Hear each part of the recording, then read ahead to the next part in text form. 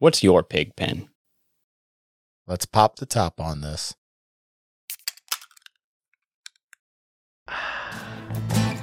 Cue the music. There's a war going down, put your shield and your armor on. There's a war going down, put your shield and your armor on. Pick up your sword, gather your strength from the only one. Pick up your sword, gather your strength from the Holy One. What's up, guys and gals? I'm Carl. And I'm Chris. And you're listening to Digging Deeper, a brand new Bible study series brought to you by Broken Record Ministries. Today, we'll be talking about the prodigal son, but before we drop the needle on that, you want to break the ice for us, Chris? Sure. Oh no, I forgot my joke. Did it slip your mind? It did. Oh, man. I forget how to set it up. First episode jitters. Yeah, I know what it is. I got it. All right. How do bears know when it's time to hibernate? How? I don't know, but it has something to do with the barometric pressure. It's good stuff. Good stuff. Compliments of my wife. Well, now that everybody knows what they're getting into with us, that's the level, folks. Yeah, not very high. Not very high at all. No, pretty low. So who are we? Everybody knows who I am, but Chris is a brand new broken record. How's that feel? I'm pretty good. I'm excited about it. Yeah. Feel official? Official, yeah. You've been semi-official for a while. Like, you have a shirt. You had a shirt weeks ago. I did. Yeah, well, I still don't have a shirt. Well, since the men's conference. Yeah. So ages. Yeah. Ronnie and Sissy gave me a shirt, but he didn't. It's a little small, but I'm working to fit into it. Fair enough. So for those of you listening, and longtime listeners will know, we have or had another podcast called That Philly Faith Podcast. Mm-hmm. And we've been doing that for a while. And we're going to merge. So essentially what Digging Deeper is going to be is a sort of a spin-off series of bonus episodes. Chris and I come over in the Broken Record umbrella to do more deep dive Bible studies like we do on our other podcasting forays, whatever you want to call that. Yeah. Yeah. That's a good word. Yeah.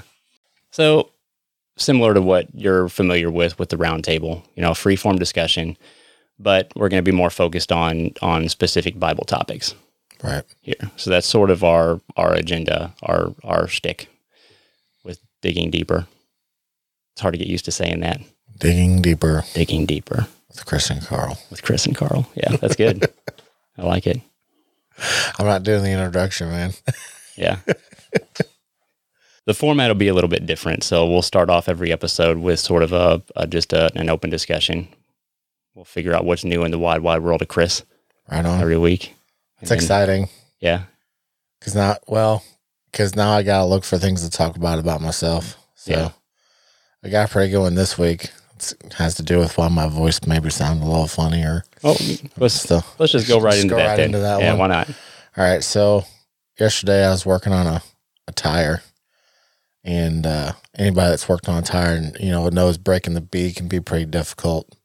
Takes a handful of pry bars sometimes, and this one was really, really old, so it's like gummy. So it was stuck pretty good, and I did something I wasn't supposed to do. Go figure.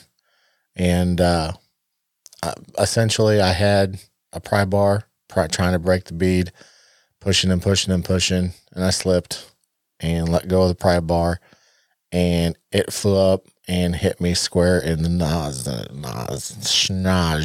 I was going to say nozzle. That's not right. In the schnoz, my nose. And it shouldn't be funny. I'm sorry. It's funny now looking back on it. It wasn't at the time. And I got to tell you, it's been quite a few years that I've gotten hit hard enough in my nose to see stars. And it's not a good feeling. So, but I was able to keep consciousness. I didn't get knocked out, but needless to say, I had a pretty good bloody nose, and now I kind of smell funny. Well, I don't smell funny. I smell things kind of. Well, I wasn't going to say anything, Chris. But... Yeah, I hope I don't, because I couldn't smell myself if I did. But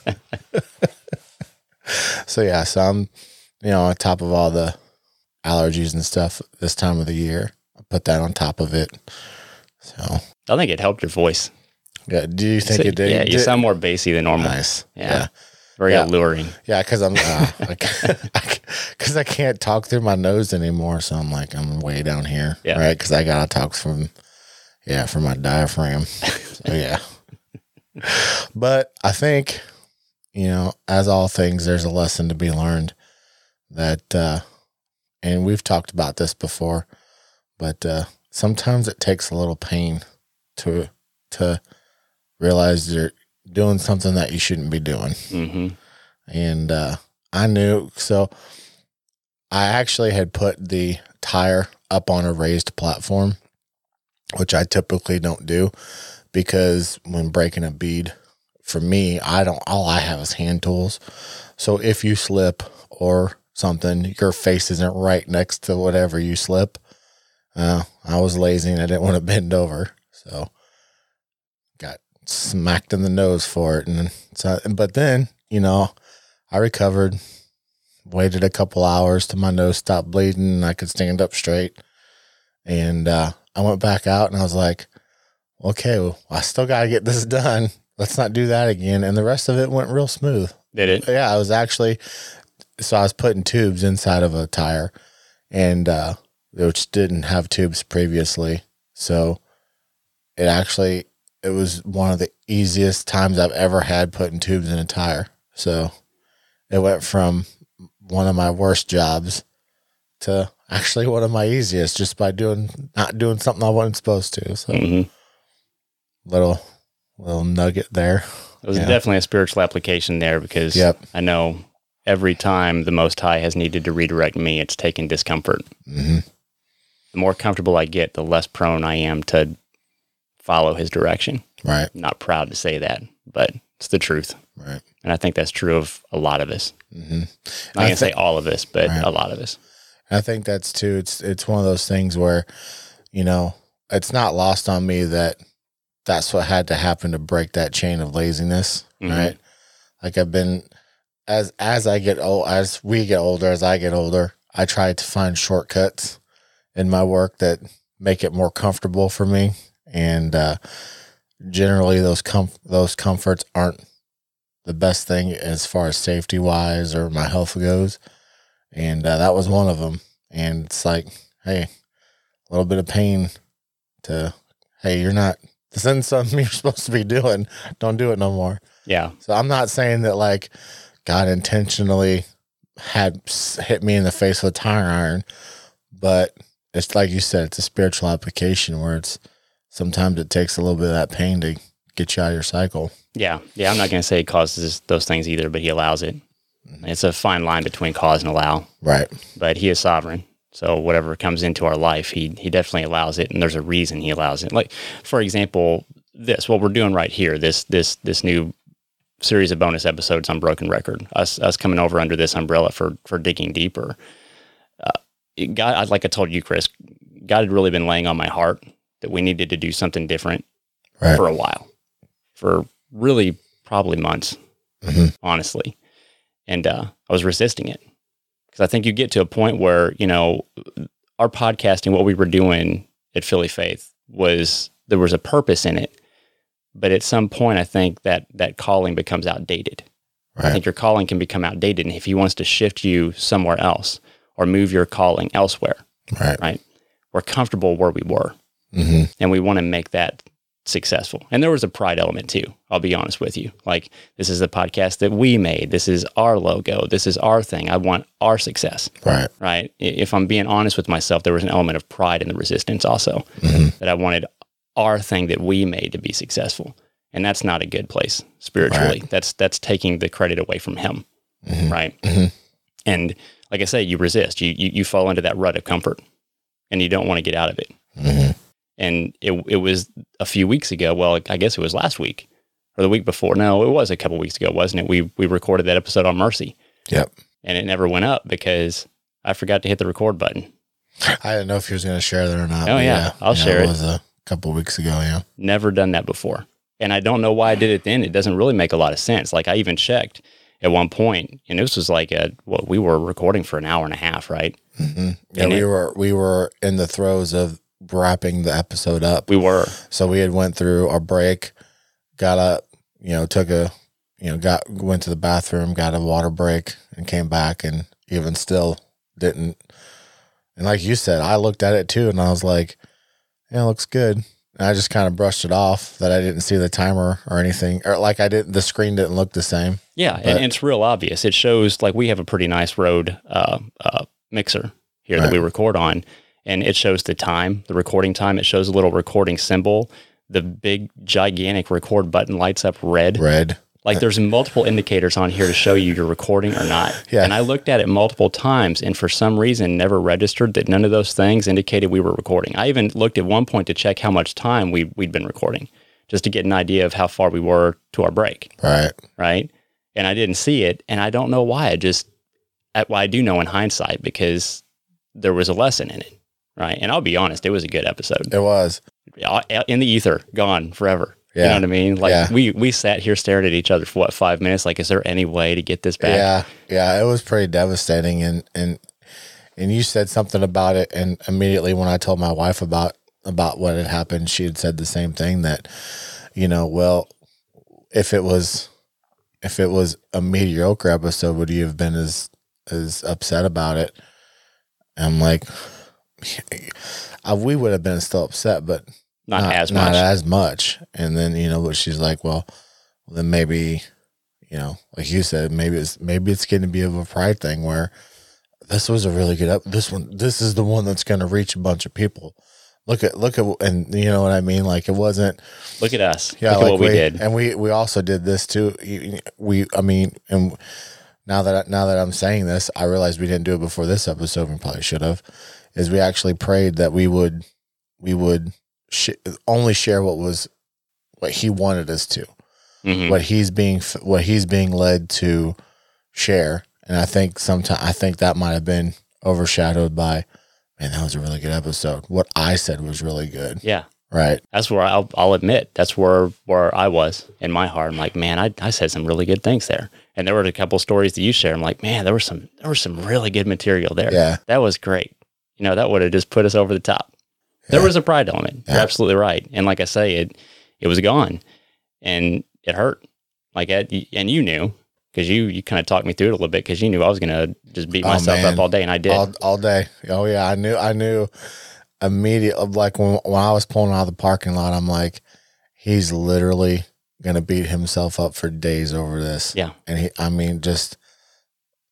knew, and I'm like, I don't think there's anything I can do. Like, so no. I was gonna say, I had a little conversation on the way home with God, like, just, show him what you need to show him, and do it. And please do, and this is a little selfish, please do it quickly so he's not suffering. Yeah.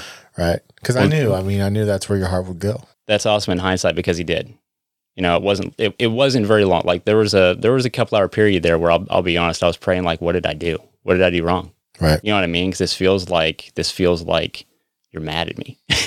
You know what I mean? Right. Like, there's something that I said that you're not happy with. And I don't think it's what we were saying. I think it's that rut. He'd been pressing on me that we needed to change things for a while. And we'd even kind of talked about changing things, but never really did. Right. You know what I mean? We changed little things, but I think he was talking about something bigger. So that was really hard pressed on me, that no, I need you to shift. I connected you with these guys at Broken Record for a reason, right? This is important. You need to support them and what they've built, or what I've built with them there. You know what I mean? Instead of looking to yourself. That's what this was all about. It trained you up. It got you ready. It involved Chris. It pulled you all together, this whole group together. Now you need to be a group. Right. But you're resisting. That's what he was telling me. I didn't know exactly what he wanted from me until a couple of weeks later. We were recording the roundtable. Those of you that listen, you'll know kind of what I'm talking about, because you heard it, but sitting there and experiencing it was a little bit different. So I knew that I needed to do something big, right? Right. With what we're doing right now. And this is just kind of giving you a little background on the whole purpose of Digging Deeper and how it coalesced, right? But I knew I needed to talk to Ronnie, but I really didn't want to, because those doubts. I'm like, he's going to hate this. He's going to think that I'm trying to take over, and I'm not. You know what I mean? I just want to support. I just want to add something, right. to the podcast. All these negative thoughts. You know what I mean? And I'm sitting there, And I'd planned on talking to Ronnie that night, but I was honestly sitting there while we were recording the round table, talking myself out of it. And I could tell Bob had something that was being laid on him that he needed to say, because he wears it like a cloak. You can see it. When he's got something on him, you can tell. Right. You know what I mean? He's just one of those guys. You can tell. And he did. And he was talking about, and when he said this, he said that when God tells you to stop, you need to stop, and you need to listen, and you need to follow his direction, is basically what he said. But when he said it, he like squared me up, and it's like his eyes bored right into me. And like I could, I almost cried. It was weird. Like I felt it. You know what I mean? Like it made me real emotional. I'm like, what is this? Good grief. You know what I mean? This is intense. And that's when I knew I got to talk to him. And I did. And here we are. And we're recording this. And it's episode number 1 of this little, what do we call it? Spinoff series? Yeah. I don't know. Bonus episodes, whatever. Sister series. Yeah. Right on. And he used pain. The point is, he used a little bit of pain to redirect. Right. Because I wasn't going to listen any other way, I don't think. Right. Sometimes that's what it takes. Right. It's funny too how, and I knew you were going through some stuff, so I didn't share this, but I will now because it's kind of a little anecdote. I don't know if it's an anecdote, but in that course of that conversation we were talking about, you're running with your neighbor and walking and I'm pretty sure that's the same episode. Mm-hmm. Right. I think so. Yeah. So I had brought up, basically the point of, just for background, if somebody doesn't know, you're talking about when I went on that walk. I take prayer walks, and one of my neighbors called the cops on me. Right. For whatever reason, they thought that I was trying to steal cars. In my own neighborhood, like 3 houses down from my own house, and then I had cops respond to me, and it was a whole ordeal. But go ahead. Yeah, and I mean that kind of led into basically how the neighborhood nowadays is very different from even 20 years ago, if not, like the Houghton neighborhood from the 1960s where all the kids ride bikes and stuff like that. It's not, and, block parties. And I think I specifically mentioned block parties and, how we don't really know our neighbors. And you had mentioned how, you said you were guilty of, and I'm guilty of this too. It's really easy to go across town to a different section and witness to people. Yeah. But it's hard if for some reason, like you don't want to go over to your neighbor and say hi. Yeah. You know what I mean? And it's a little different in my neighborhood just because the population is difference. I think, like you have 10 to 12 houses on one block where I have 4, so, but I will say it was really funny because I kind of started thinking,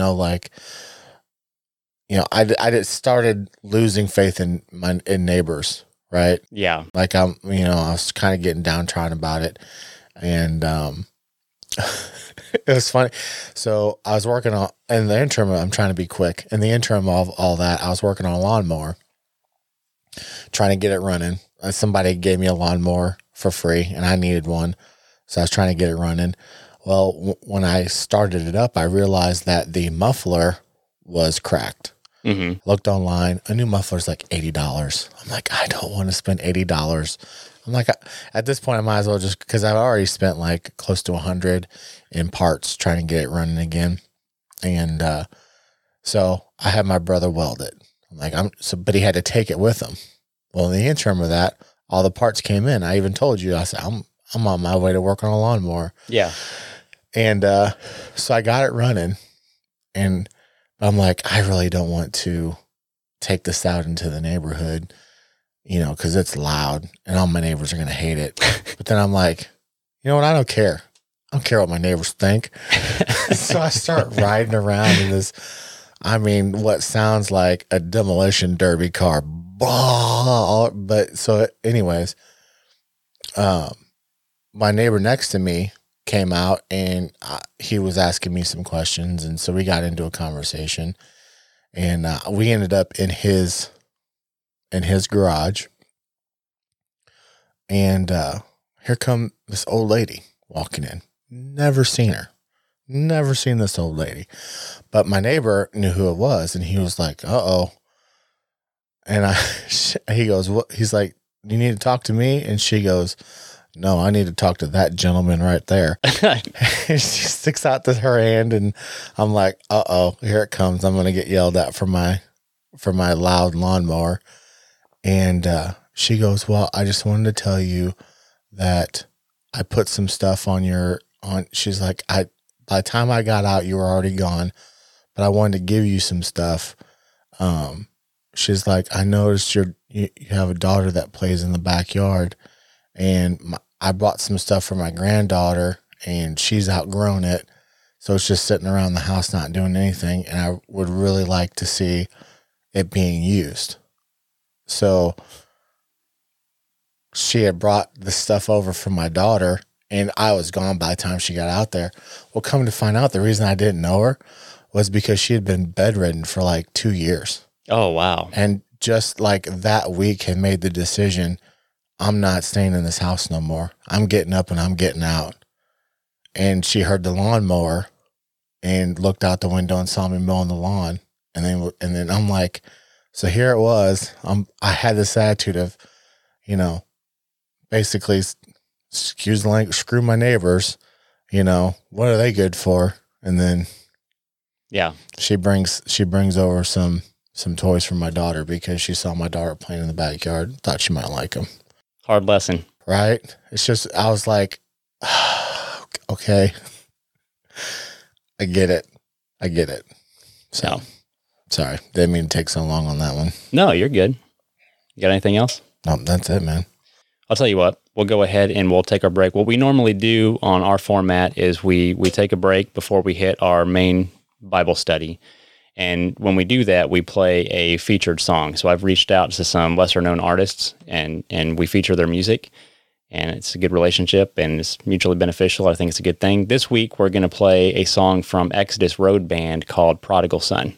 Very fitting.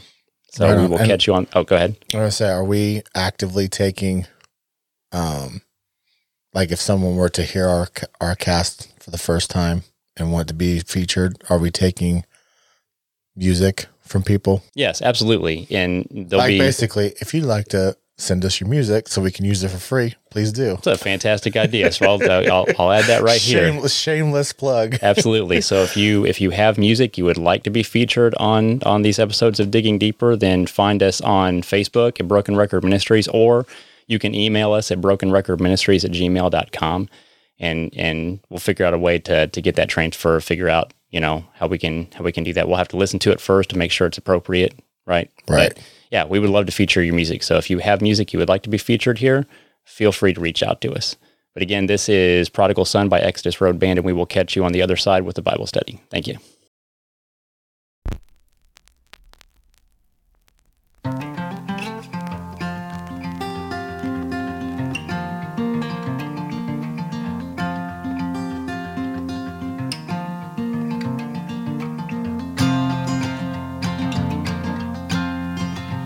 Let me ask you just one question. Do you feel like there is no direction home? Are you lost and on your knees, just begging, Father, please take me home. Take me home. Know that when you come in prayer, you will find the Father there. You're not alone. You're not alone. So run toward your mercy, prodigal son, and come to the Father, and to you he will run. Yes, he will run. Bring your sickness and your pain, leave behind all your shame, and come on home.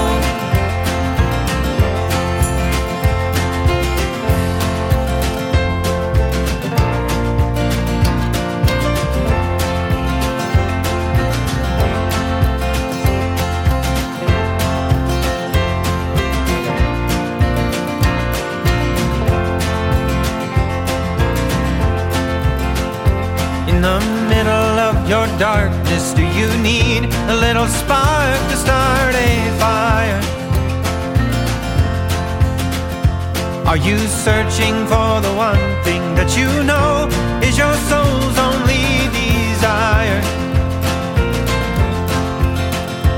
On your knees, come take a stand. Come and take the Father's hand and find a home and come back home. So run toward your mercy, prodigal son, and come to the Father, and to you he will run. Yes, he will run. Bring your sickness and your pain, leave behind all your shame, and come on home.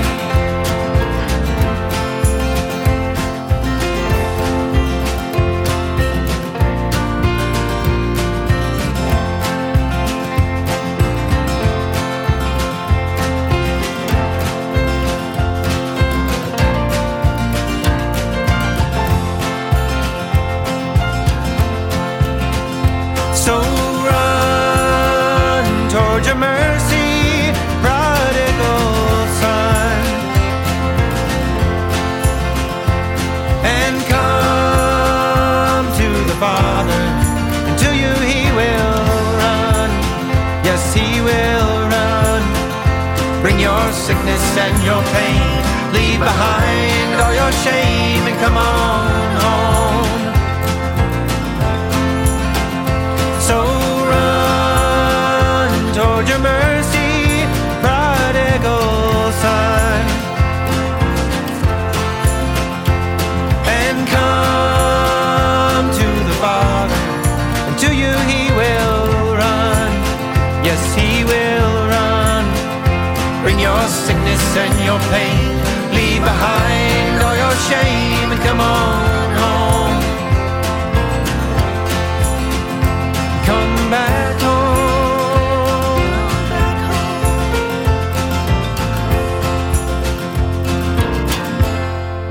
And we are back again. That was Prodigal Son by Exodus Road Band. So way back in the day when we started podcasting, Chris, Right on. which wasn't that long ago, I guess, a year A ago, little over a year ago, yeah. over a year ago, the very first study that we ever did when we were still the Restoration Roundtable podcast was on the Prodigal Son. So that was sort of why I picked this. Right on. Actually, I was going to do something different, but then this came to mind, and it's confirmation after confirmation, or as Dave calls them, sacred echoes. I love it. Yeah. I think he stole that from somebody else, so I don't feel bad for stealing it from him. Right. Well, you're giving him credit that you're stealing it from him. That's so true. That's true. So you can trace the credit back to the original if he gave proper credit. So we're Yeah. good. So this is one of my favorite. It's one of my favorite parables for sure. Yep. It's one of my favorite accounts, period. And I think the reason is because it just encapsulates the narrative that you see throughout Scripture so often in the way that the Most High approaches us, even when we stumble and fall away. Yep. And I don't know. I love it. I do see it abused quite frequently, though, when it's preached on or addressed. Right. Some on the extreme end would say it has nothing to do with his attitude toward individual sinners, but it's only about the lost tribes of Israel compared to Judah. And there's merit to that secondary view of it, but he clearly states here, this entire chapter, this is Luke chapter 15, by the way. And in this chapter, there's just 3 parables. That's what the whole chapter is. The parable of the lost sheep, the parable of the lost coin, and the parable of the prodigal son. And each one is about the same thing. And he states it clearly here in verse 10 at the end of the prodigal of the lost coin. He says, in the same way, I tell you, there is joy in the presence of the angels of God over one sinner who repents. And immediately after saying that, he goes straight into the parable of the prodigal son. He's talking about the Father's attitude toward individual sinners. And I think that's important to remember that, because when we depersonalize it, it takes away the meaning that I think that Jesus intended here. Mm-hmm. Right? And there can be secondary meanings. Don't get me wrong, but we need to not ignore the primary meaning that he clearly states. In his own words, he says, this is about individual sinners who repent. Mm-hmm. And I actually wanted to read, before we get into that, I want to read a short reference from Isaiah chapter 59 to connect this. And we might round back to it at the end. We turn to it. 59. 59, verses 1 and 2. Oh, no. Oh, dang it. We use paper Bibles here, folks. We're in the Stone Ages. And that's what I was close. And then I flipped and went, and I went chapters ahead. Yeah. Yeah. Ah, there we go. Oh, no. I did it again. This is what it is. Real. All right. Go. Yeah, and that is what this is. It's just two real guys having a real talk about Scripture, totally raw. So we're not theologians. We're not pastors. We're not trying to talk over your head. We're just dudes talking Scripture. Right. If that's your bag, enjoy the show. If not, well, and listen anyway. Yeah. And it says, "Behold, the Lord's hand is not so short that it cannot save, nor is his ear so dull that it cannot hear. But your iniquities have made a separation between you and your God, and your sins have hidden his face from you so that he does not hear." What he's saying there is nobody is too far away from him to be rescued by him. Nobody. You Right. can't get so far away from him that his hand can't reach further still to draw you back. Right. But we're the ones that created the separation. It's an important takeaway from that verse. The Yeah. separation that exists between us and the Most High is not because he separated himself from us. It's not because he moved. It's because we moved. Our iniquities, our sin against his law is what created that separation between the two. There's a gap between us, Right. right? He can save us, but it requires something from us. And that's where we come to the prodigal, the parables, or the parable of the prodigal son. Right. What were you going to say, Chris? No, and I was going to say, I think we'll probably hit on this, but we created it, but we also keep it. We do. You have to give up the sin in order to see his face again and have him hear you. Absolutely right. You can't keep the sin and expect him to hear you. Yes, Okay. absolutely right. So and I think that will be made prevalent when we get into the verse. Yeah. So let's go ahead and start reading. Oh, go ahead. Also, too, I think context is king here. So before we get into this,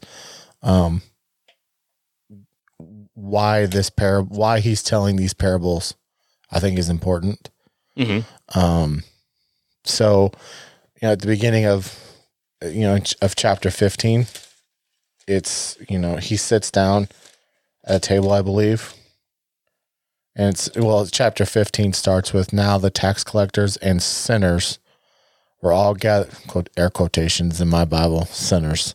Oh, they were actually sinners. I don't know why I Right. put it in quotes, but Because I think I wanted to say there was a different translation. I'm reading from an NIV, and I think there was a different word for it. I think it was the tax collectors, and something else was in my other one. But yeah, we're all gathered around near to him. But the Pharisees and the teachers of the law muttered, "This man welcomes sinners and eats with them." mm-hmm. So, as you know, eating with somebody at this time was your way of being hospitable, welcoming. You're on the same level. I'm eating with you, right? So we have people that, like you say, feel very, very far from him, right? Tax collectors and sinners eating with him, with people that, in their opinion, are very, very near to him and are above these people. Yes. So I think you have the two extremes that are sitting there with him. And I think this prompts him. He's hearing all this, being said. And I think that's what prompts him to tell these parables. Yes. And I'm glad you mentioned that because it emphasizes what I had said earlier about the context and the whole point about this being about individual sinners and their ability to have a relationship with the Most High if they turn to him. Right. Right. And his desire to have a relationship with him. That's really what these parables are about, or it's really about the Father's the main character. Right. And, and it's about his desire to have a relationship with the sinner. Right. right? His desire for them, and that really is emphasized here because these religious people that were putting on a good outward show, but they didn't have any love. Clearly, they had no love. Right. And that's the whole context, the whole setup for all three of these parables in chapter 15 is him emphasizing that the Most High's love desires them to return to him. Right. Right. Mm-hmm. So the Father doesn't hate these people, but the ones claiming to serve him do. And that's a problem. There's a disconnect there. Mm-hmm. And the grand irony is that lack of love is sin. It's Right. iniquity. And that lack of love itself creates a separation between yourself and God. So these individuals that were putting on the good show, with their lack of love, were separating themselves from God. Right. And they were so self-deceived that they couldn't see it. Right. Because, and I think it's because of their self-righteousness. That outward show was blinding them. Right. And that's a danger that we face today. Like we need not just say, well, this is something that was unique to the Pharisees and the Jewish people. It's not unique to them. And we see it in the church too. Right. You can get to a point where you're so convinced and so enraptured by your own checking of the boxes, as Ronnie puts it, Mm-hmm. right? That you don't see how far you've strayed away from him. Right. Because you define your relationship with the Father by the boxes you check, right? And that's not necessarily how he defines the relationship with you. Right. And that's important. Mm-hmm. It's very important to understand how he defines the relationship with us and seek the relationship based upon his definition of it, not our own. Yeah. Because we run the risk of, because that's a very dangerous place to be. It's one thing, these tax collectors and sinners knew how far they were from the Father. Right? They had a deep understanding of how far they had strayed. They weren't in as much danger as the Pharisees because they understood how far away they were and how in need of his rescue they were. The Pharisees didn't even see that they needed to be rescued. Right. That's far more dangerous. Far more dangerous than the position these tax collectors and sinners were in. Mm-hmm.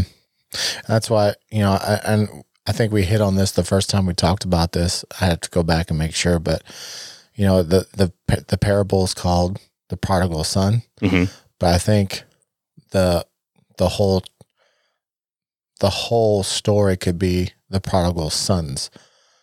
Because we'll get into it, but I feel like in by comparison, the tax collectors and sinners were the prodigal son, but then the older son, I feel, were in this case the Pharisees and teachers, and I'm just going to say that, and then we'll read it and talk more about that. But I think the last parable of this chapter, I think he was actually speaking to both of them. I agree. Right. I'm comparing you to one and you to the other. And it's up to you, 2 + 2, to realize that you're part of this too. Mm-hmm. So. Absolutely right. So let's go ahead and start in verse 11 and stop me at any point that you want to hit on something that he says here. And Luke 15. Luke 15, verse 11. Right. And Jesus said, a man had 2 sons. The younger of them said to his father, Father, give me the share of the estate that falls to me. So the father divided his wealth between them. Okay, I'm going to pause there just for emphasis because this is important to understand what the son's actually asking for here. The estate is the inheritance. Right. That's what he's talking about. He wants his inheritance. An inheritance only passed down to the son upon the father's death. So essentially what the son is telling the father here is, I'd rather have your money than a relationship with you. Right. I want the things that I can get from my status as your son. I'd be better off if you were dead. That's essentially what he's telling the father here. I wish you were dead because I want the things that come with your death. Right. That's what he's telling the father. Right. It's very harsh. It's just important to understand because I think we, in a modern context, read this and we don't understand the severity of what the son's asking for here. Right. And also the humility that the father has to go through. He gives it. Yeah, because it's not like he just walked into his house and into his safe and pulled out a stack of cash and was like, here's your part of the estate. Like, right. There was land sales that had to be made because everything in this was land and property. Exactly. Right. So there wasn't cash value to it. It was, now I have to go and lower myself among my peers and sell my property, and you know what I mean? Like, it's a process he had to go through. Yeah, and a humiliating one. Yep. Yeah, and he did it. So verse 13, and not many days later, the younger son gathered everything together and went on a journey into a distant country, and there he squandered his estate with loose living. Pausing there, loose living is sinful lifestyle, is what he's talking about. He's talking about a sinful lifestyle. So he leaves the father's house. He doesn't just take the father's money. He also leaves the father's house, leaves the father's presence. He doesn't even want to be around him. Right. So he abandons the father. So if the Father here is the Most High, what he's saying here is this is someone who was a child of the Most High that was so in love with the blessing over the blessing giver that he backslid entirely and left the Father's house. So we're not talking about a non-believer who didn't know the Father here. We're talking about a believer who backslid away from the Father. That's important too. Mm-hmm. Because there's a niche argument out there that says that backsliders can't come back to the Father. This parable disagrees with that. Right. Because the context of this parable is that this was a child of God. This wasn't a foreigner. This wasn't a slave. This wasn't somebody outside of the house. This was a child of God that backslid away from the Father and did so willingly and with hate. Right. With animosity and disgust. Right. Okay, so I was, for some reason in my head when you said backslider, it was somebody that was outside the faith, then came into the faith, and then backslid back out. But that's, again, that you're no less further away from him than if you knew him your whole entire life and backslid out. Correct. So verse 14. Now when he had spent everything, a severe famine occurred in that country, and he began to be impoverished. We're going to come back to that verse in a minute. I want to keep reading, but we're going to come back to that because that's very important. Verse 15. So he went and hired himself out to one of the citizens of that country, and he sent him into his fields to feed swine or pigs. And he would have gladly filled his stomach with the pods that the swine were eating, and no one was giving anything to him. It's important here, pausing, it's important here that Jesus uses the imagery of pigs, because those who are familiar with the law know that pigs are unclean. It's not something that he wants us eating, right? He tells us not to. He tells us it's unclean. And clean versus unclean is a picture of sin versus righteousness, is essentially what this picture paints. Okay, so wherever you stand on the dietary instruction, that's a side issue. The important thing is he's saying here that the son, when he fell away from the father, fell willingly into uncleanness. Right. So he fell completely into sin. He fell away from the father's ways into what the father would call unclean. Right. That's what he's describing here. And now he finds himself essentially in the pig pen, right? Desperate to eat pig food, slop, just to survive. Yep. So he went from being wealthy. He received his inheritance. He received his estate. He was wealthy, and he squandered it so much, right, that now he's desperate just to eat pig food, just to survive. Yep. And that's actually, that's actually where I want to back up to verse 14. What caused all this, what caused his desperation here, is the famine. So here's my question. If the father here, who's the father in the parable? God. The Most High. Right. Who causes famines? Who allows them? The Most High. So who caused the famine here? The Most High. The Most High. Yeah. That's important. Mm-hmm. That's important. And we're going to come back to why that's important here in a second. Verse 17. But when the son came to his senses, he said, "How many of my father's hired men have more than enough bread, but I am dying here with hunger?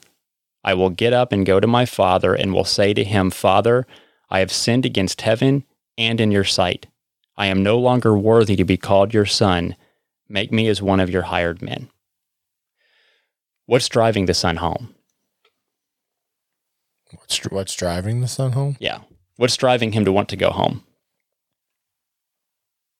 Just the bounty of his father. Yeah. I would say hunger. Yeah. But yeah. The famine. It's his hunger that's driving him home. It's not his love for the father.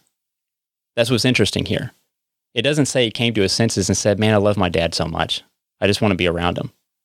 What it says is he came to his senses and realized that he's starving in this foreign country because of the mistakes that he made, but he'd be fed in his father's house. Right. So I'll just go home and ask to be a slave in my father's house so that I can at least eat so I won't starve to death. It's not necessarily love for the father that's driving him home. Not yet. And again, it was a famine caused by the Most High to begin with.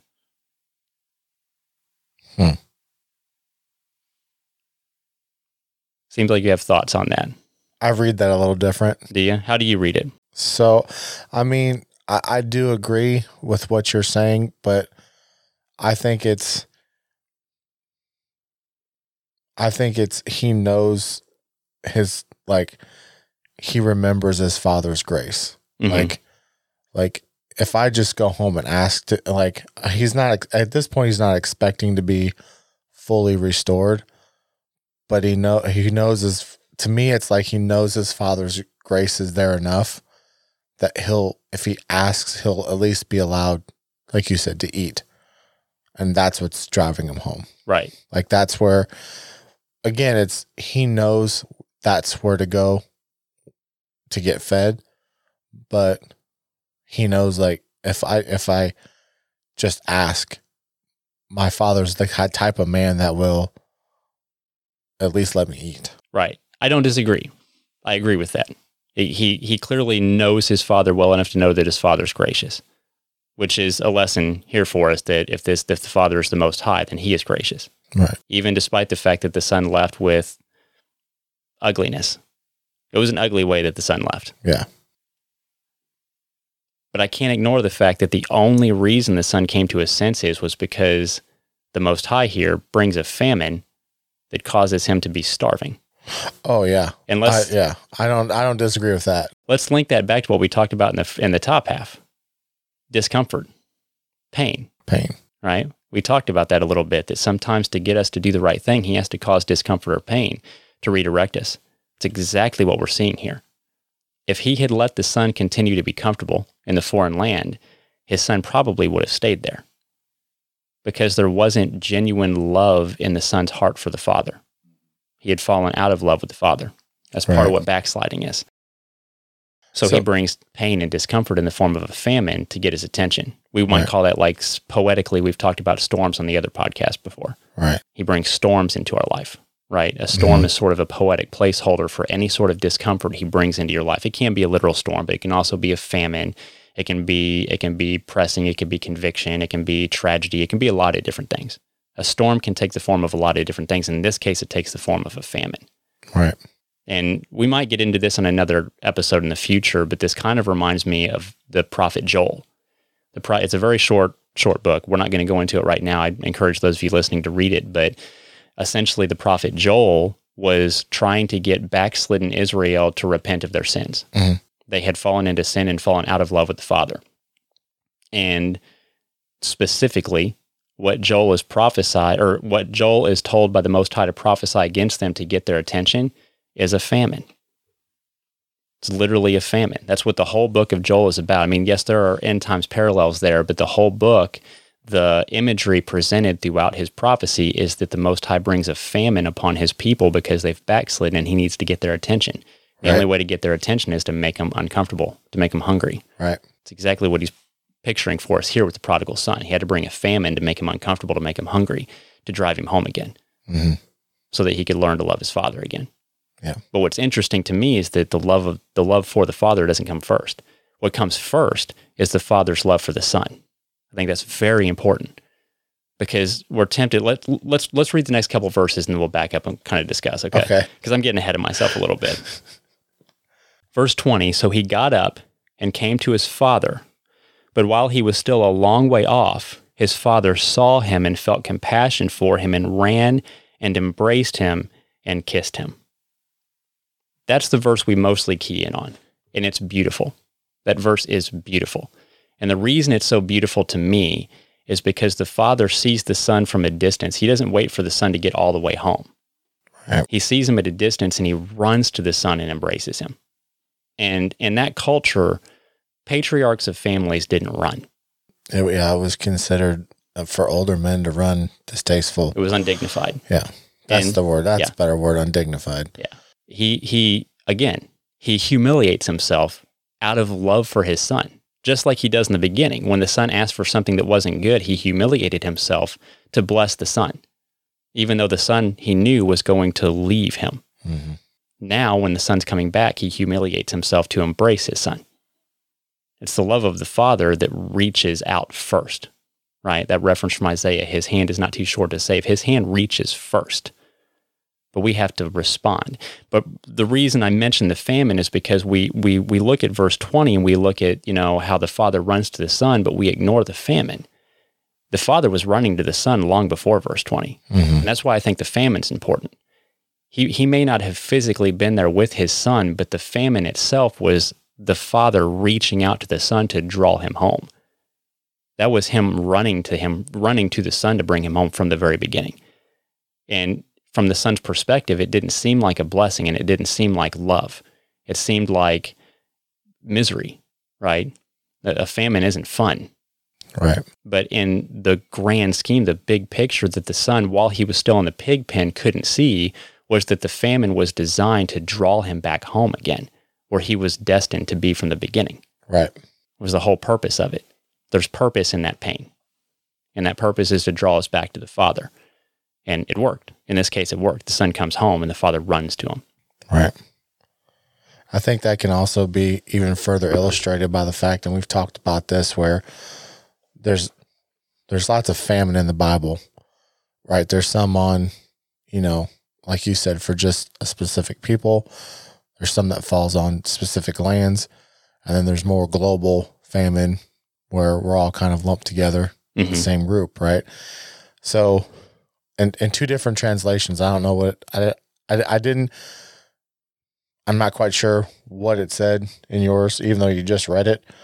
But so I have two different translations. And one, there was a severe famine in that whole country. And then the other one was, there arose a mighty famine in that land. So when he sent that famine, it was only to the area where all this unruly living was going on. Mm-hmm. It didn't say everybody got it. You know what I mean? So that's what I'm saying. Like, it was a very concentrated area that experienced famine. Yes, I agree. It wasn't a global famine. So it was meant to, that famine was meant to direct something in that area. Yes, my translation is the New American Standard Bible, and it says that a severe famine occurred in that country. So it specifies. It's very specific. That land, that area, that specific place. Which tells me that the Son that the Father was reaching to was the epicenter. Right. He was the epicenter of the discomfort. And, we tend to view discomfort as just wrath and punishment. In this case, this isn't wrath and the famine isn't wrath and punishment being poured out upon the Son.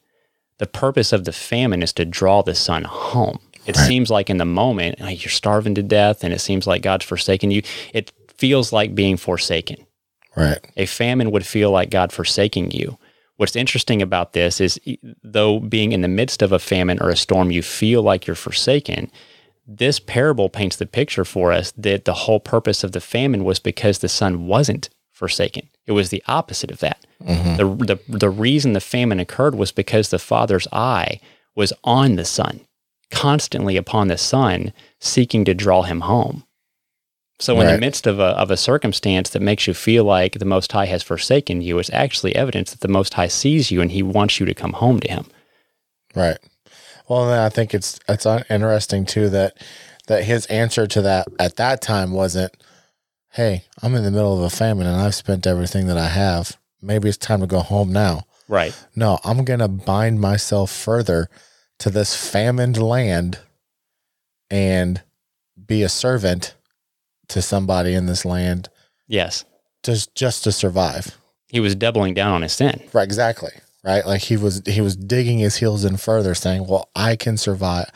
I can do it here if I do this. Yes. And then he sank from not only famine, but into severe hunger. Yes. And even drove, and almost like driving that pain even further. Yes. It seems like he was on the verge of starvation before he finally had the idea where he comes to his senses and I can go home. Right. I can just go home.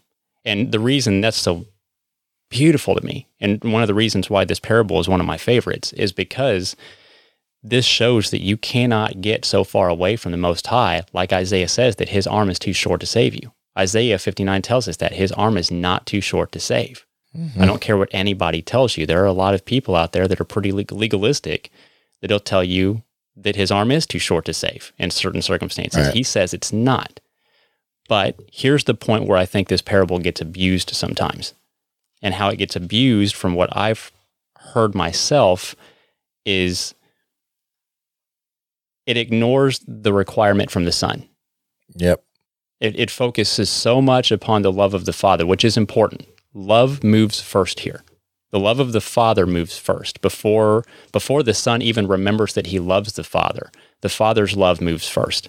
Right. Okay, that's important. However, this requires something of the Son. He couldn't just stay in the pig pen and say, well, I really love my Father. Maybe I'll send him a letter. He had to climb out of the pig pen and get on the road back toward his Father's house. So he got up and went to his Father. Yes. That paints a picture of not just remorse. So when he comes to us, repentance is twofold. The Greek is metanoeo for repentance. And it's a 2 or 3 form process. It's genuine heartfelt regret, followed by a change of heart, followed by a change of action. So 3 form. Right. It's threefold. That's what we have pictured here. When he comes to his senses, that's a picture of regret. I regret that I left my Father's house. I regret that I fell into this land of sin. I regret it. Him climbing out of the pig pen is a change of heart. I'm going to climb out of this. I'm going to pull out of this. I don't want to be here anymore. I don't just regret it. I don't want to be here anymore. Him getting on the road and actually making his way back to the Father's house is a change of direction. I'm going to take steps toward not being here anymore. Right. That's when the Father runs to him. It's important to remember that part. He had to repent first. The Father was always mindful of him. His eye was upon him. The Father was always drawing him. He repents because the Father brings the famine to cause the repentance. Repentance is a gift. If you feel repentance, it's because God still sees you, right? Right. It's because you still have that gift. If you don't feel repentance, be worried, right? That's when you should be worried. But if you don't feel repentance, you're probably not listening to a Christian podcast anyway. Right. But he had to take those steps. Father's eye was on him. The Father was drawing him, but it was after he took those steps that the Father physically runs to him and embraces him. That gets too often ignored here because repentance isn't a popular sermon, especially if we're going to teach what sin actually is. We're not going to totally get into this episode, but sin is any transgression of his law, right, as given at Sinai. That's no ifs, ands, buts about it. That's what sin is. Repeatedly, that's how Scripture defines sin. Right. And it never redefines it. That is sin. And you can't pick and choose. It's not a buffet, right? At some point, if you find yourself in a pig pen in some area of your life, if you have compartmentalized some area of your life and turned it into a pig pen, at some point you have to come to your senses and climb out of it and return to the Father's house in that area. Right. That's what this parable is telling us. Otherwise, there are consequences, right? Right. He was still a child of the Father. He never ceased to be a son of the Father, but he wasn't under the Father's umbrella anymore. He wasn't in his house, and that's where he needed to be. The Father took action steps to draw him home, but the Son also had to take action steps to go home. I think it's very important to remember that, because that does get abused. Verse 21, and the Son said to him, Father, I have sinned against heaven and in your sight. I am no longer worthy to be called your son. This is confession of sin here. It's a picture of confessing your sin out loud to the Father, which is required.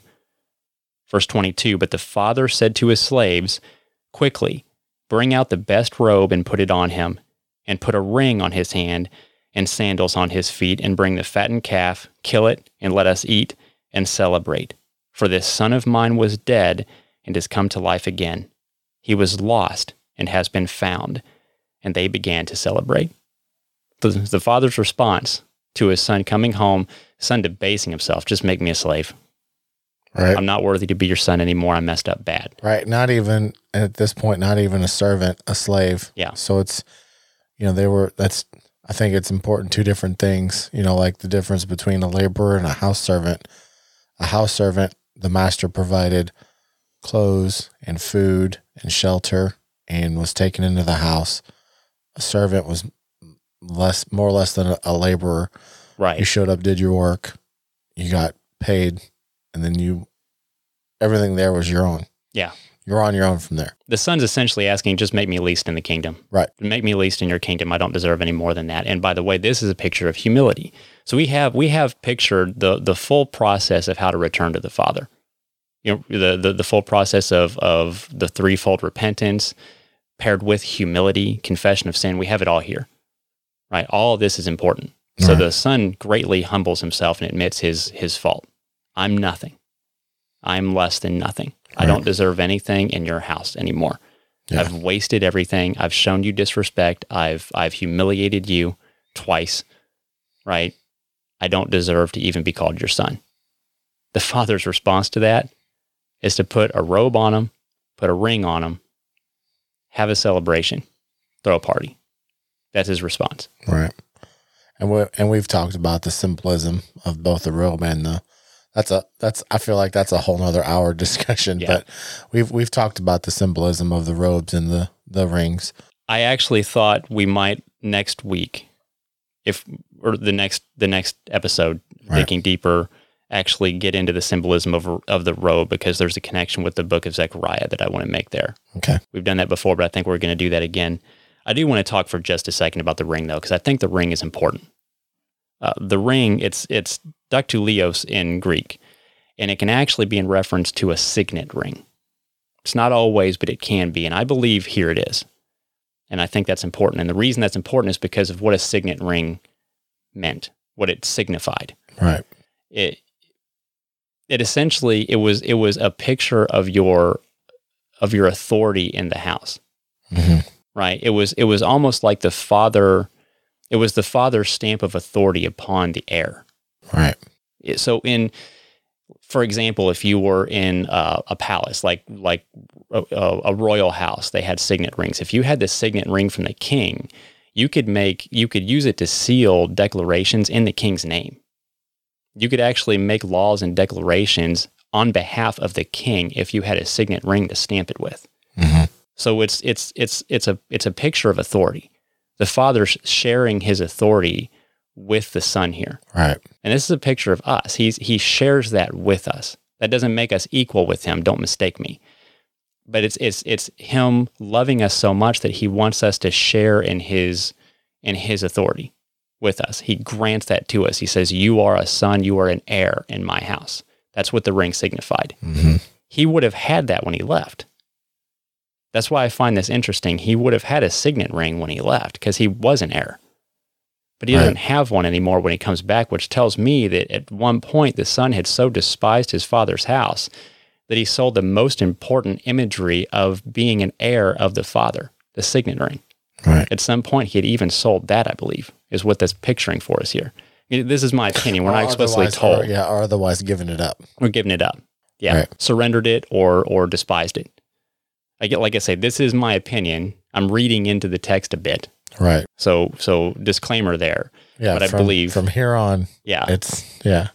But I do believe it paints an important picture that the son had so despised his father's house that he didn't even care about the stamp of approval, marking him as an heir. Mm-hmm. He got rid of the signet ring even. And the father's response to that was to give him another one. It was unheard of. If in that culture, if you would despise something like that, it was gone. Gone, yeah. It was gone. So for a father to have the kind of grace that's demonstrated here by the father to give the signet ring back, if that's what this is, that's huge. Right. That's huge. It's very important. The robes are important too, but like I say, we'll get into that on another episode. So verse 25, this is where we're going to get into what you were talking about. Right. The connection you wanted to make. Now his older son was in the field, and when he came and approached the house, he heard music and dancing. And he summoned one of the servants and began inquiring what these things could be. And he said to him, your brother has come, and your father has killed the fattened calf because he has received him back safe and sound. Fattened calf was like for a party, by the way. Mm-hmm. It was a specific calf that you had just to slaughter for a party. He was saved. Right. It was a big deal. To slaughter the fattened calf was a big deal. Yeah, it's like that special bottle of wine you're saving. Yes. Right. The good vintage. Yeah. Or, what it may, something like that. Yeah. Where'd I leave off? Verse 28? Yes. But he became angry and was not willing to go in, and his father came out and began pleading with him. But he answered and said to his father, Look, for so many years I have been serving you, and I have never neglected a command of yours, and yet you have never given me a young goat, so that I might celebrate with my friends. But when this son of yours, who has devoured your wealth with prostitutes, you killed the fattened calf for him. Well, that's proof what I was talking about with loose living, sinful lifestyle. Right. Like it's explicitly stated here. Very sinful lifestyle. Yeah, I was gonna say I've seen riotous living, loose living, and I think squandered his wealth in wild living. Yeah. It's all not a minor thing that the son who is forgiven here is not guilty of minor offenses or unintentional sins. He's guilty of severe sins, right down to sexual debasement. Right. These are bad things that he's guilty of and still forgiven. That's important to remember that also. Verse 31, and he said to him, Son, you have always been with me, and all that is mine is yours. But we had to celebrate and rejoice, for this brother of yours was dead and has begun to live, and was lost and has been found. That's the end of the chapter. And I do agree with you. I believe that was, I wanted to read that in full because of what you referenced earlier about this being sort of a direct reference to the Pharisees there. right. And I agree with that. The prodigal son here is clearly a picture of the sinners and the tax collectors that he was eating with. Right. The Pharisees are pictured here with the older son, who's angry that the younger son is being allowed back in the house. And even celebrated. And celebrated, yeah. Well, I think there's also a pang of jealousy there. Like, you've never celebrated me. And his response is, well, so much so you don't need to be celebrated. You already have everything that I have. Right. Right. This person didn't. He was lost and he's found. And that's where, all three of these parables, the one of the sheep, the coin, and the son, the prodigal son, all three of them ended with a big party. Yeah. For something that was celebration lost. of some kind, yeah. Yeah. For what was lost was found. Right. What was not saved is now saved. Right. Yeah. And that's what needs to be celebrated.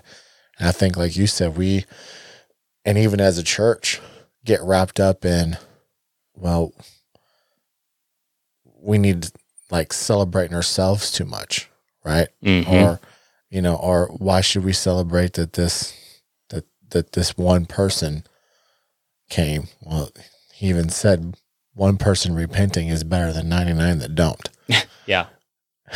Yeah, that first parable. Yeah. So it's just, like I said, I think it's important to draw that the parallel that, he was speaking to everybody in that crowd, not only as a response to what was being said, but also as a warning to both sides. Like, don't be jealous of the one that comes, and then the one that comes, don't be afraid to come. Yeah, absolutely right. Because this is a twofold message. Because you're right, there are two main groups in this crowd: those who are very sinful and understand their sinfulness, right, and those who are very self-righteous and don't see their lack. Right. And he's sending a clear message with this parable of the prodigal son to both groups. He's telling the sinners, the Father loves you.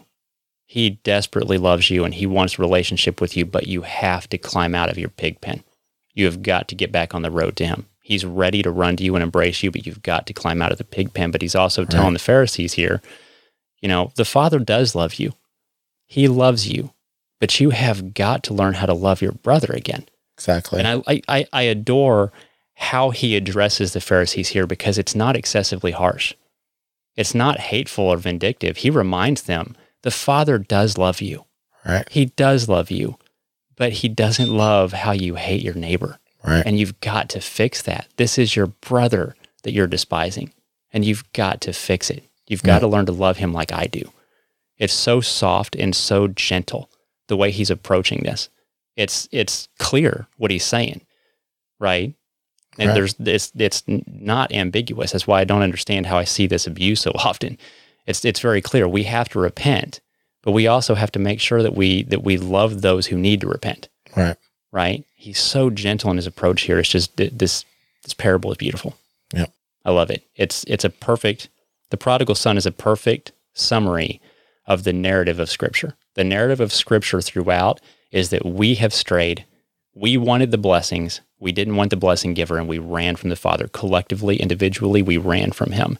And throughout Scripture, the narrative is how the Father is desperately reaching for us to draw us back to himself again through the person of Jesus Christ, through the person of Yeshua the Messiah.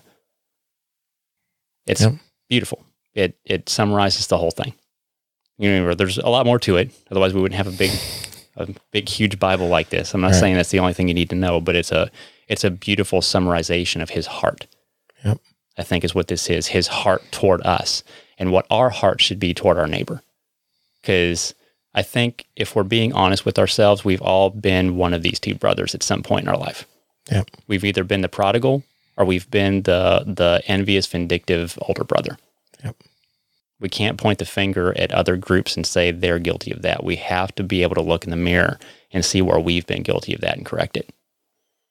The Bible is not, it's not a weapon for you to wield against others. It's a mirror. It's a mirror for you to see where you're lacking and where you need to address your relationship with him and improve it. Yep. That's the whole purpose. If you're using it any other way, you're using it abusively, and I've been guilty of it. Not saying don't share the truth, but don't become the older brother, because it's very easy. It's very easy to become the older brother here. Do you want to say it? Let's pull the needle off the record.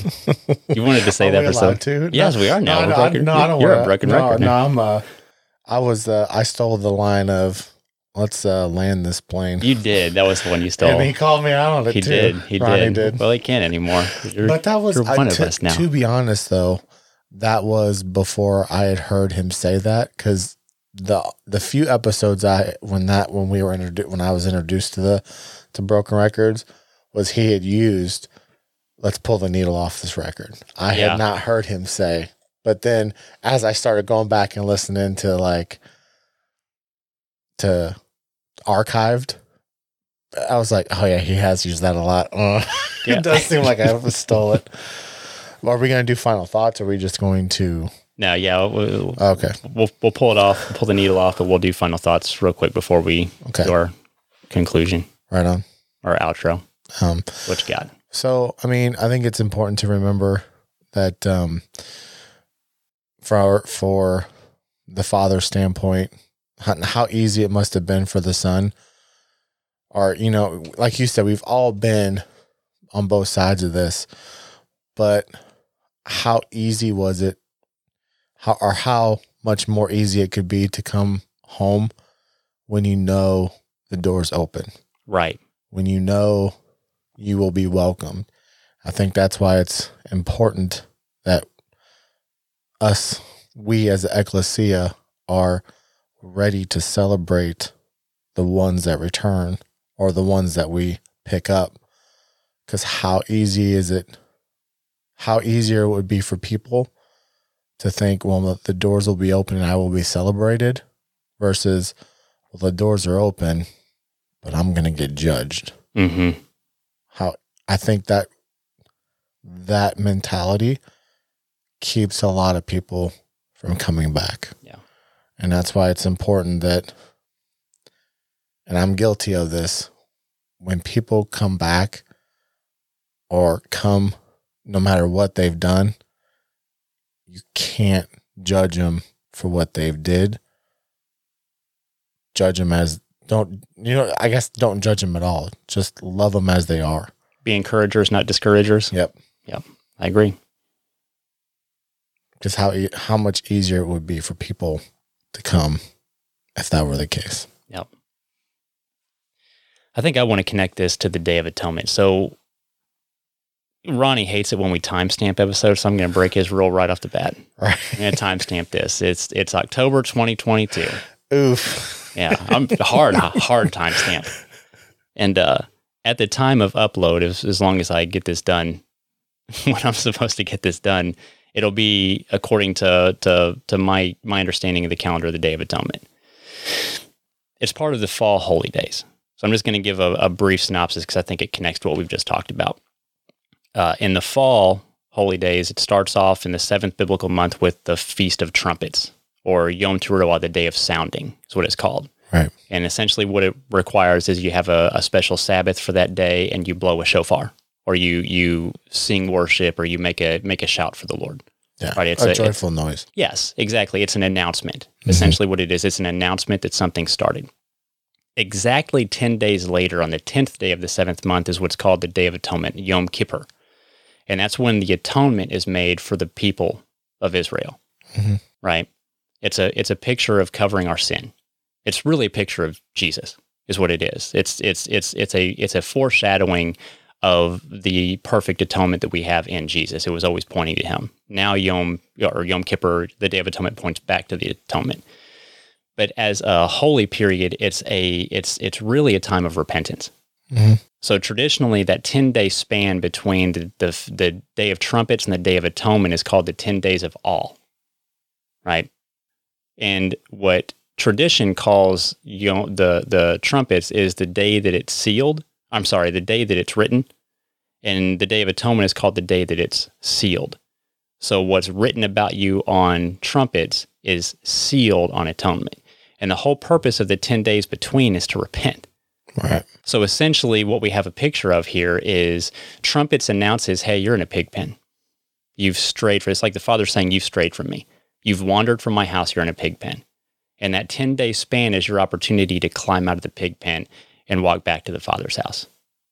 And the Day of Atonement is the day that it's sealed, that he runs to embrace you if you return to him, right? Tony Evans says it really awesome. I don't know if it's original to him, but I've shared it before. And he says grace is essentially, there's a space of time between judgment declared and judgment applied. That space between is grace. That's what's pictured essentially in that holy period. That 10-day period between is that period of grace. He declares the judgment on trumpets. He applies it on atonement, right? And it all comes down to whether or not you choose to climb out of the pig pen and return to him. I want to read something. I got to pull it up real quick. There's a traditional prayer that's recited on the Day of Atonement. I very irresponsibly didn't have this pulled up beforehand because I kind of forgot that I was going to read it until just now. It's okay. We're a mix of Yeah. and then just dead silence because you're looking on your phone.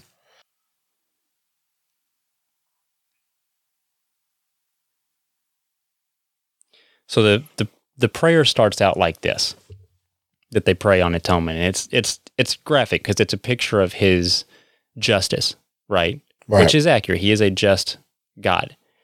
And it says, on the Feast of Trumpets it is written, on the Day of Atonement it is sealed. How many shall pass on? How many shall come to be? Who shall live and who shall die? Who shall see ripe age and who shall not? Who shall perish by fire and who by water? Who by sword and who by beast? Who by hunger and who by thirst? Who by earthquake and who by plague? Who by strangling and who by stoning? Who shall be secure and who shall be driven? Who shall be tranquil and who shall be troubled? Who shall be poor and who shall be rich? Who shall be humbled and who exalted? But then the prayer goes on to say this. And this is how the prayer closes. This is your glory. You are slow to anger, ready to forgive. It is not the death of sinners you seek, but that they should turn from their ways and live. Until the last day you wait for them, welcoming them as soon as they turn to you. It's that last part that really tugs at my heart, I think.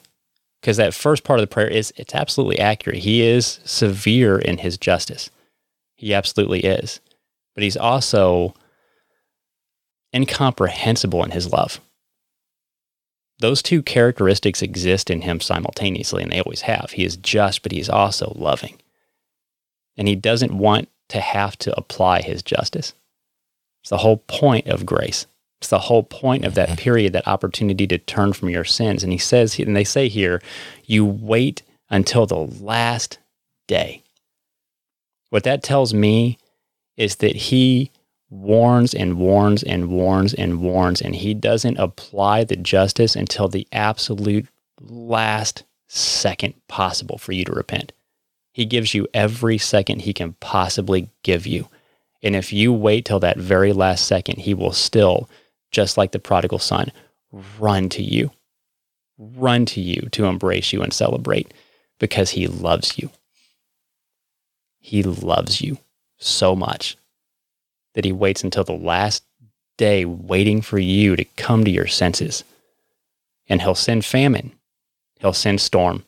He'll send trouble, if that's what it takes to get your attention. Cannot despise him for that. He sends it because he loves you and he wants you to return to him, because that's the only way. It's the only way, right? Yep. But we have to climb out of our pig pen. We have to stop abusing his grace. We have to stop trampling the blood. We have got to get out of our pig pen and genuinely regret our sins and have a true heart change and a desire to obey him. His will, his way. Not your pastor's will, your pastor's way. His will, his way. We have to start seeking him and his kingdom first. It matters. He loves you. He's waiting for you. He'll give you every second possible. But you have to have a heart that loves him back. He loves you first, but you have to get to a place where you want to learn to love him back. That's my final thought. To all you out in podcast land, we want to thank you so much for listening, and we hope it's been a blessing to you. For any questions, comments, or feedback, you can find us on Facebook, or you can email us at brokenrecordministries@gmail.com. Again, this has been Digging Deeper, a publication of Broken Record Ministries, and we will catch you on the flip side. Shalom. God bless. Singing glory, hallelujah. Singing gloria, amen. Singing glory, hallelujah.